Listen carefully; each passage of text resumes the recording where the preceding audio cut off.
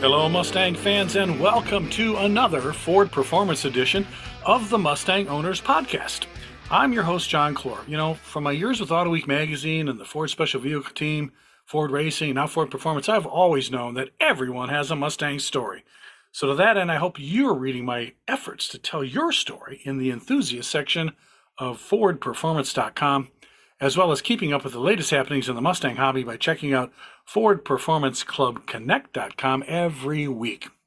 As you know, my co-host is a Mustang hobby and industry expert who is perhaps best known as the longtime president of the Mustang Owners Club of Southeastern Michigan, or MOXM, one of the largest and most active Mustang clubs on the continent, plus who also heads up BOXM for you Bronco owners out there, as well as being the new leader behind the International Council of Mustang Clubs.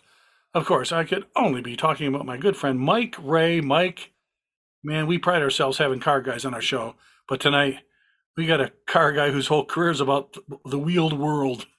Yeah, no, I absolutely love our lineups.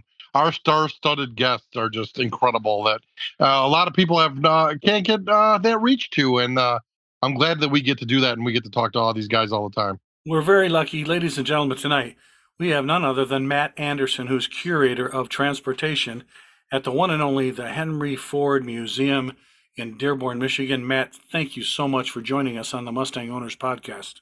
Oh, it's my pleasure to be here. Thanks so much, John. You know, we were just talking before we got on the air, Matt, that when cars get involved in headlines, like Mustang when it turns a certain birthday, we get to see you, and we always call on you to give us perspective about things in our lives. But Mike said we haven't seen you.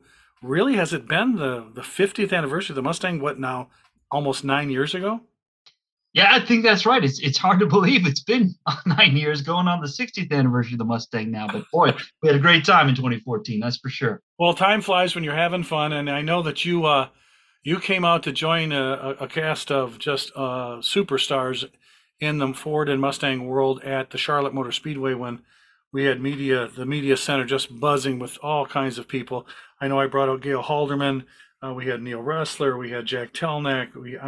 They were, Etzel Ford II was there. You know, we had Bill Ford was there. I mean, who wasn't there? And the fact that they wanted you, Matt, tells the world that not only do you have this big job curating all the things that have wheels on it in the Henry Ford Museum, but also to speak primarily to that audience who loved Ford Motor Company and Henry Ford. And that's got to be the toughest job in the world. Yeah, it was so much fun to be out there. I tell you, the toughest part was that I felt like a super fan there too, because I loved seeing all these guys and hearing all their stories, and just to be a part of it was a real honor.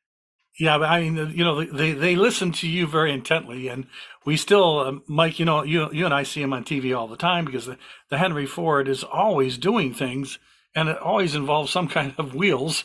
And Matt, where do you just your schedule? Do you have like an army of people keeping you just propped up to keep it's one thing after another out there?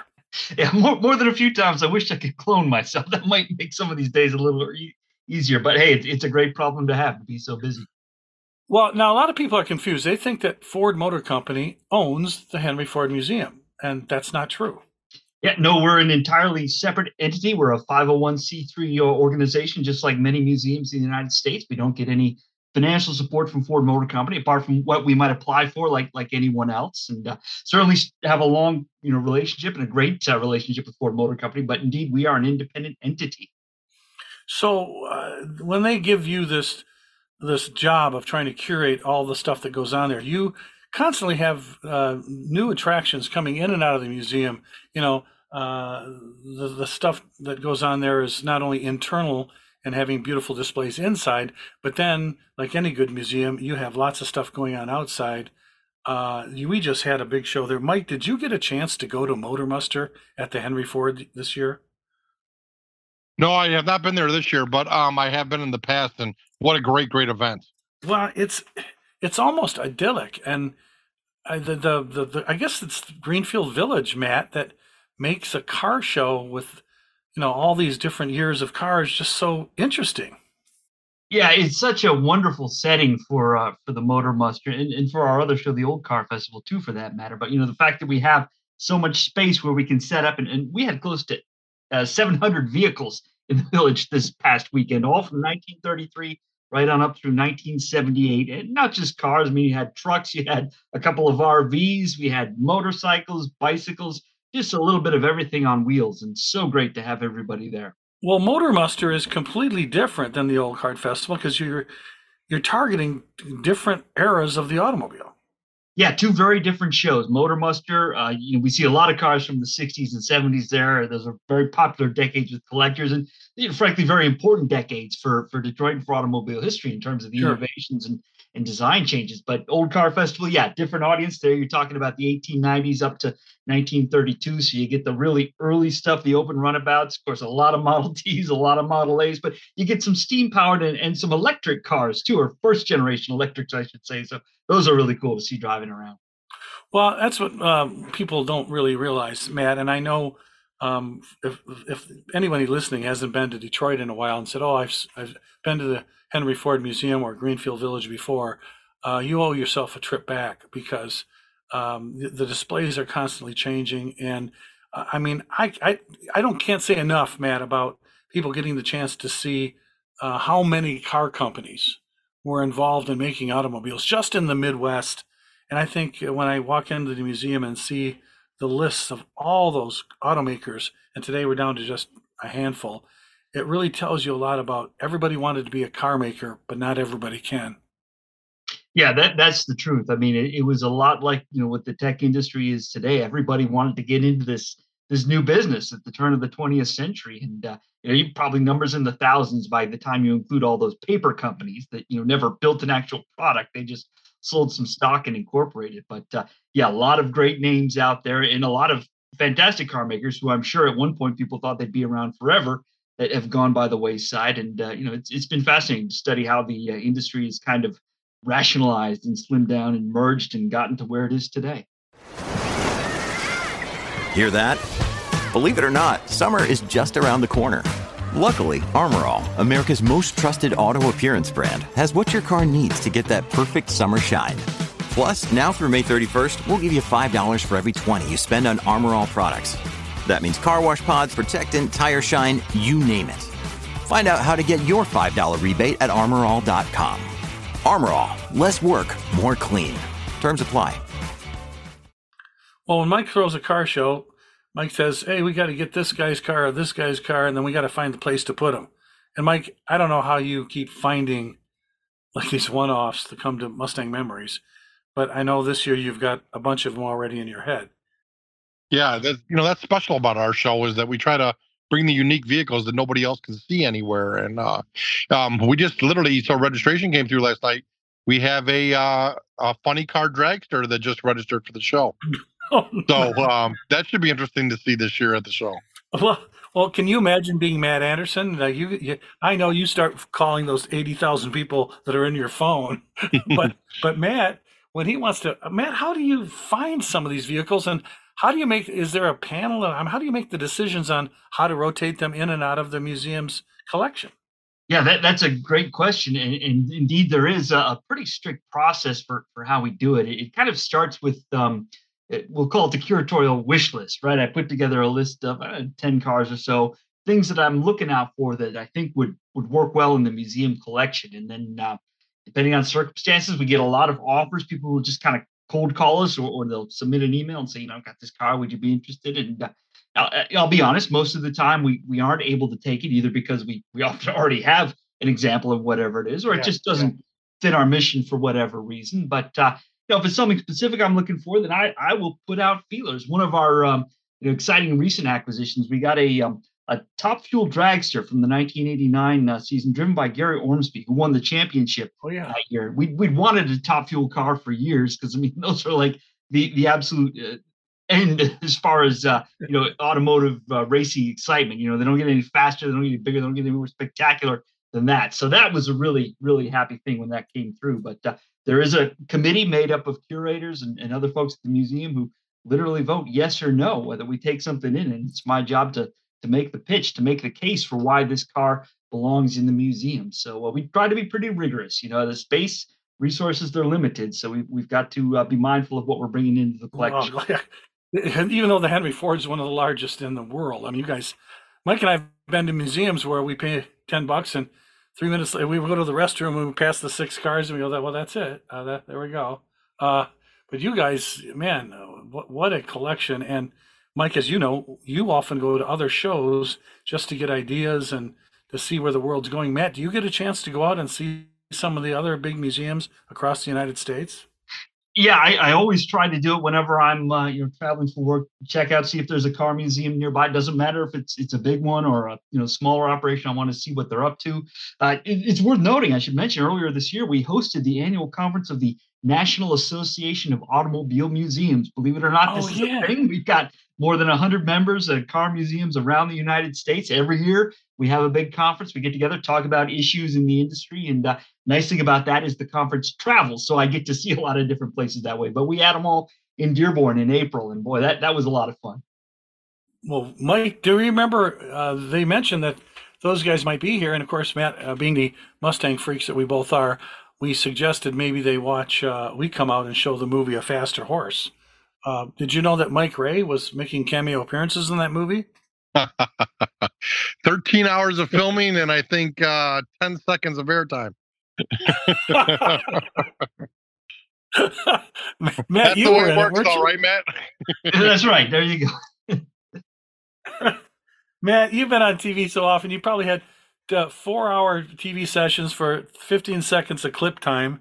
But man, do you have to do a lot of, book studies to go back in there and dig up all this stuff? How do you keep that all straight in your head? Man, that's a lot of stuff. Yeah, I'd say a lot of it you kind of soak up by osmosis because you're spending so much time with the collection and you just get to learn about it and dealing with it every day. But other times somebody will call up with some specific topic and then you go into the books, check out the usual sources and try and get some good answers. I'm thinking not too long ago we had a interview with folks who are interested in soybeans of all things. And of course, Henry Ford was big on soybeans in the 1930s. He built that whole car with plastic panels derived from soybeans. So it was fun to talk about that, kind of a change of pace from the usual stuff.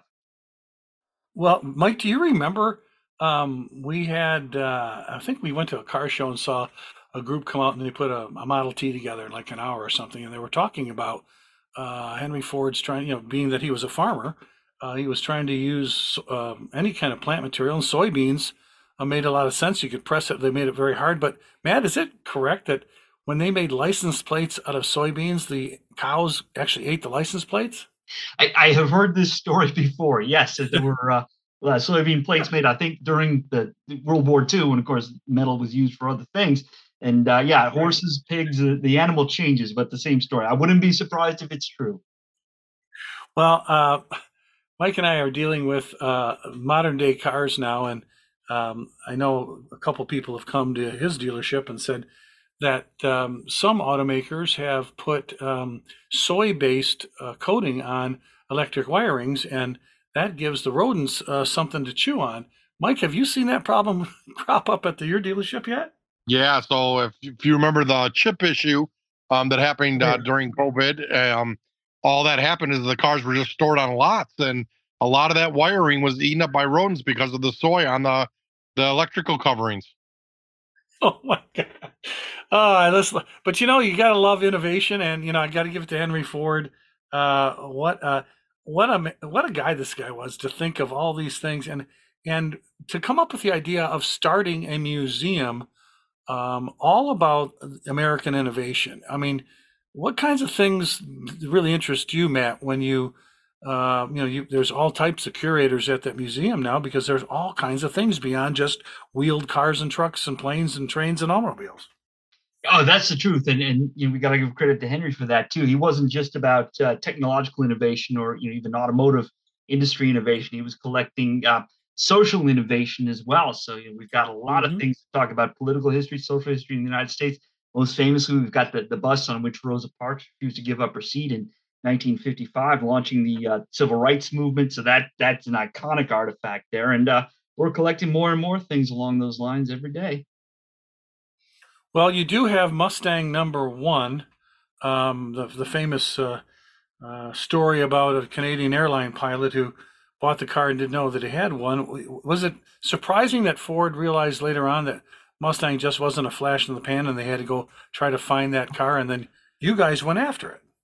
Yeah, that car's got such a great story. It went off to St. John's, Newfoundland, and our figuring is that the cars that were built first, and obviously Serial One was built very early in production, probably traveled the farthest distance. And St. John's is literally the easternmost part of the North American continent, so probably how it ended up there. But that's a car that shouldn't have been sold in the first place. I think it was just designated to be kind of a showroom piece for people to look, and then they'd place their order and get a proper car sent to the dealership later. But the guy who bought it, Stanley Tucker, he must have been quite a salesman himself, because he somehow talked the dealer into letting it go. And he had it for about a year and a half. He put 10,000 miles on the odometer. He loved that car. Mm-hmm. And yes, when all of a sudden Mustang becomes this runaway hit, Ford realized, yeah, maybe we should try and get that car back. So took them a while to talk him into it. And the story goes, they offered him, brought him down to Dearborn. He got to meet Iacocca and all the other folks. And then he got to get the 1 millionth Mustang in exchange for the Serial One. And when they gave him the option sheet, he just put a big check mark on the whole thing. He's like, fully loaded. Give me everything. So, well, and then a lot of people confuse that's the Mustang number one, but then there's the Mustang One concept, which was that two-seat roadster. Mike, didn't you somehow get those cars out of the museum into your 50th event at the Ford Center? I mean, didn't that come all because of Matt's help? It was really?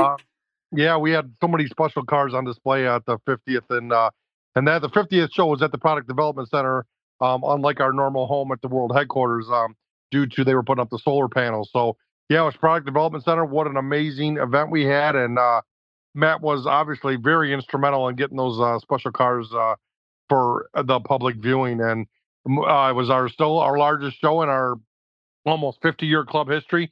1,289 cars at a one-day all Ford show. Wow. And seeing Mustang One concept, that little two-seat roadster that started to put the Mustang name out there, Matt, that was a story in itself as well, because that car was stored away, and a lot of people didn't think it was a very interesting car, yet it was almost hand-built. And to have it in the museum, I know there are people, engineers, Matt, who want to try to get the blueprints from you and make another one of those. Is there another one of those?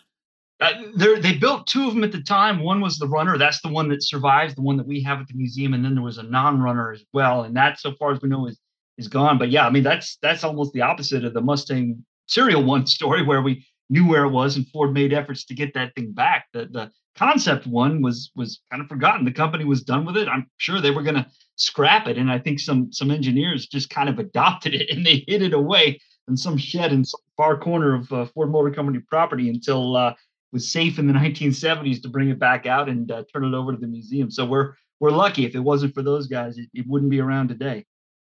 Oh, absolutely. You guys, and there are a couple nice original prototype cars over at the DIA as well. I mean, you guys really, you think about that stuff, whereas car companies, they're in the business just selling cars. And I know Mike and I, Mike's had people come up to him and said, I got a really rare car. You should call Matt Anderson at the Henry Ford and see if they want to put it in their collection. Mike, I know I get one of those a year. Don't you? Yeah. Like we can just, hey, Matt, here you go. We're sending 4 over to you. Yeah, that's about how they think it works. They only made 4 in this color, and I go, well, that's nice. When the Marty reports came out and it was 1 of 1, they think automatically we're going to call Matt Anderson, and he's got to have a room full of all the 1 of 1s. But no, Matt, that's got to be Mustang. After 10 million cars, has so many landmark cars. I mean, after a while, you got to be thinking, hey, how do I keep track of all this? Yeah, no, it's definitely a challenge to keep track, and it's really tough to collect stuff that's being built right now, because we're historians. We like to have a little perspective, 10 years, maybe 20, 25 years, to see which cars really did make an impact, which really did change the world. And with Mustang, it was pretty obvious in 1964, 65 right away that car was a game changer, but you don't always know. So we like to sometimes wait a few years to let things kind of sort themselves out and see where we need to go out and start collecting. Well, Mike and I always wondered, do you get to drive any of those vehicles? I do once in a while. We don't have a whole lot of them that run. Frankly, we just don't have the staff or the time, honestly, to keep all 300 cars in the collection running all the time. But we do have a small fleet of vehicles we run. In fact, at Motor Muster, we have the pace car from the 1953 Indy 500. That was Ford's 50th anniversary. So they set a beautiful Wow. convertible Sunliner down there for the race. We have that car in the collection, and it is a runner. So yeah, I got to take that around. We did a little YouTube video with it while we were at it, and that's something we try to do too. If we're going to make it run, let's capture it on video and try and preserve that so folks can see it even if they can't get to Motor Muster or whatever to see it in person. Well, Mr. Ray is one of those guys that tries to cater to all the Mustang people in clubs that come to Detroit every year for the Woodward Dream Cruise and for Mustang Alley, and then of course his own show, Mustang Memories. And the number one question they have is, well, if we go to the Henry Ford and we get to take the Rouge tour, and they say, well, why doesn't the Henry Ford give us a flat rock tour? Because as much as we love the F-150, it's as much Ford as anything on the planet. People still love that Mustang, to see that getting built. And Mike's got to stand on his head to try to get people into that plant. Mike, I think you're going to try to get a few people through there this year. Yeah, it used to be very, very common and no issues to get in there every year. It was just a staple of our events. But now, yeah, it's much, much tougher. Since COVID hit, everything was shut down. Rules and regulations all got changed. And but yeah, we are looking to get a small group of maybe 50 in this year, the weekend before, the Friday before Mustang Memories. Well, Matt, when Dearborn Assembly was, where the F-150 plant is, did you guys have tours from the Henry Ford to Dearborn Assembly? Yeah, there were tours. I think they were run by Ford Motor Company at that point, and I want to say those lasted into the 1970s. We didn't get into that business until about 2003, I think. By which time, of course, they were just building the F-150 there. But that's been a great collaboration for us with Ford Motor Company, and I've come to realize how unusual that experience is in the United States these days, to be able to go into an assembly factory, particularly one making motor vehicles. You just don't see that the way that you did 50, 60 years ago. No, I think anybody who's been to the Henry Ford, that's a great way to walk through the displays, see all these vehicles, and then to go to take the tour. I don't know how long it takes, Matt. It's several hours, isn't it? Yeah, it's a self-guided thing, so you can stay there as long as you want. We've got a couple of films we show, one that gives you kind of the history of the Rouge complex itself and Henry Ford's vision for the place, and then there's another film experience that talks about the manufacturing process and the technologies used today. And then yeah, you go up on the catwalk and you spend as much time as you want just watching folks put those trucks together. It's absolutely fascinating. To see, the birth of the industry, the car's dating over 120 years old, and then later in the afternoon to get on the bus and go over to the assembly plant and watch brand new trucks roll down the line. I mean, that if that's not the complete automotive experience that the Henry Ford offers visitors, then I don't know what is. But the other thing, you guys, you still have a train out there that runs, and I see Model Ts driving around. Are those things accessible all summer long? Oh, absolutely. You come to Greenfield Village. You can ride our steam railroads about 2.5 miles around the perimeter of Greenfield Village. We have 3 different steam locomotives that operate at various times out there. And then you can also ride in Model Ts. We have a fleet of about a dozen cars, and many of them over 100 years old now. And you get to sense what it's like to ride in a Model T. And the first thing people tell me after they ride in those is just how different it is from riding in a car today. You feel just more connected with your environment. They're open touring cars for one, and of course you're traveling at a shorter speed, and you start to, or a slower speed, I should say, and you start to appreciate why people loved cars at the turn of the 20th century. The drive itself was the entertainment. It was really a lot of fun to be able to experience your world that way, which of course would have been an entirely new way for folks at that time. Oh, I agree. And Mike, have you ever? I know you've been in several cars, and especially the Model A's, which are fun. But Mike, have you ever tried to drive one of those Model Ts? Because I got to tell you. No, but I would absolutely love it. No, you get in the dang thing, and Matt, I don't know. I don't get me wrong about Henry Ford, but he was putting pedals and levers in places I don't even understand. And then what's with this spark advance on the side of the steering stalk? I go, Are you kidding me? How will I ever get this thing started? It's a totally different world than what we're used to getting behind the wheel today. Yeah, and you got to unlearn bad habits, especially if you drive a manual shift car today, because the three pedals are the Yeah. key, but they're not what you think. But of course, people buying a Model T in 1912, 1914, that they've never driven a car before, so it all seemed perfectly rational to them, I'm sure. Well, I know Ford Performance sent out a couple of guys, young guys that wanted to do some writing for us, and they one of the assignments was go try to drive a Model T. Took a class in it and watched a very experienced Model T driver do that. And when you see these guys driving around the Henry Ford, these guys can drive this. They don't even need a double clutch. They're smooth. They've driven probably about 100,000 miles on those things. But when I sent these young guys out there, they got this, like you said, they thought about 4-speed manuals, and oh my gosh, one of them wound up in the bushes. And all I said to him was, Henry Ford made what, 15 million of these things, and farmers all across the United States can figure it out. And you've got a master's degree and you can't figure it out. What's wrong with us? Oh my God, we've come a long way. What about electric cars? Are you guys is there some way to, this is obviously the evolution, and make some kind of displays of some early EVs? Yeah, we've got a number of early EVs in the collection, several of them on display. We've got a big Baker Victoria from 1901, which I love. It literally looks like a horse-drawn carriage with an electric motor on the rear axle. We have a Woods dual power, which always kind of blows people's minds. It's from 1916, but it is a hybrid. It operates very much the same way a hybrid does today. You use the gas engine to get going, then the electric takes over, and of course you have to do it all yourself. Whereas today the car just switches between those by itself. But one of our newest acquisitions, we actually have our first autonomous vehicle. It's a self-driving test vehicle, and it looks pretty crude. It's clearly experimental, but that's maybe the next big thing on the horizon. So we wanted to be able to get an early version of that. To me, that's ladies and gentlemen, if you've not been to the Henry Ford Museum and seen what Matt Anderson has put together for your wheeled enjoyment, you've got to just take the time this summer, if you're coming out for Mustang Memories or for the Woodward Dream Cruise or Mustang Alley, come out a couple days early. You can't see the Henry Ford in a day. I don't know anybody who claimed they've walked through that museum and seen it in a day, as well as now with the Rouge Tour and of course Greenfield Village. Matt, it's you need a couple of days just to get started.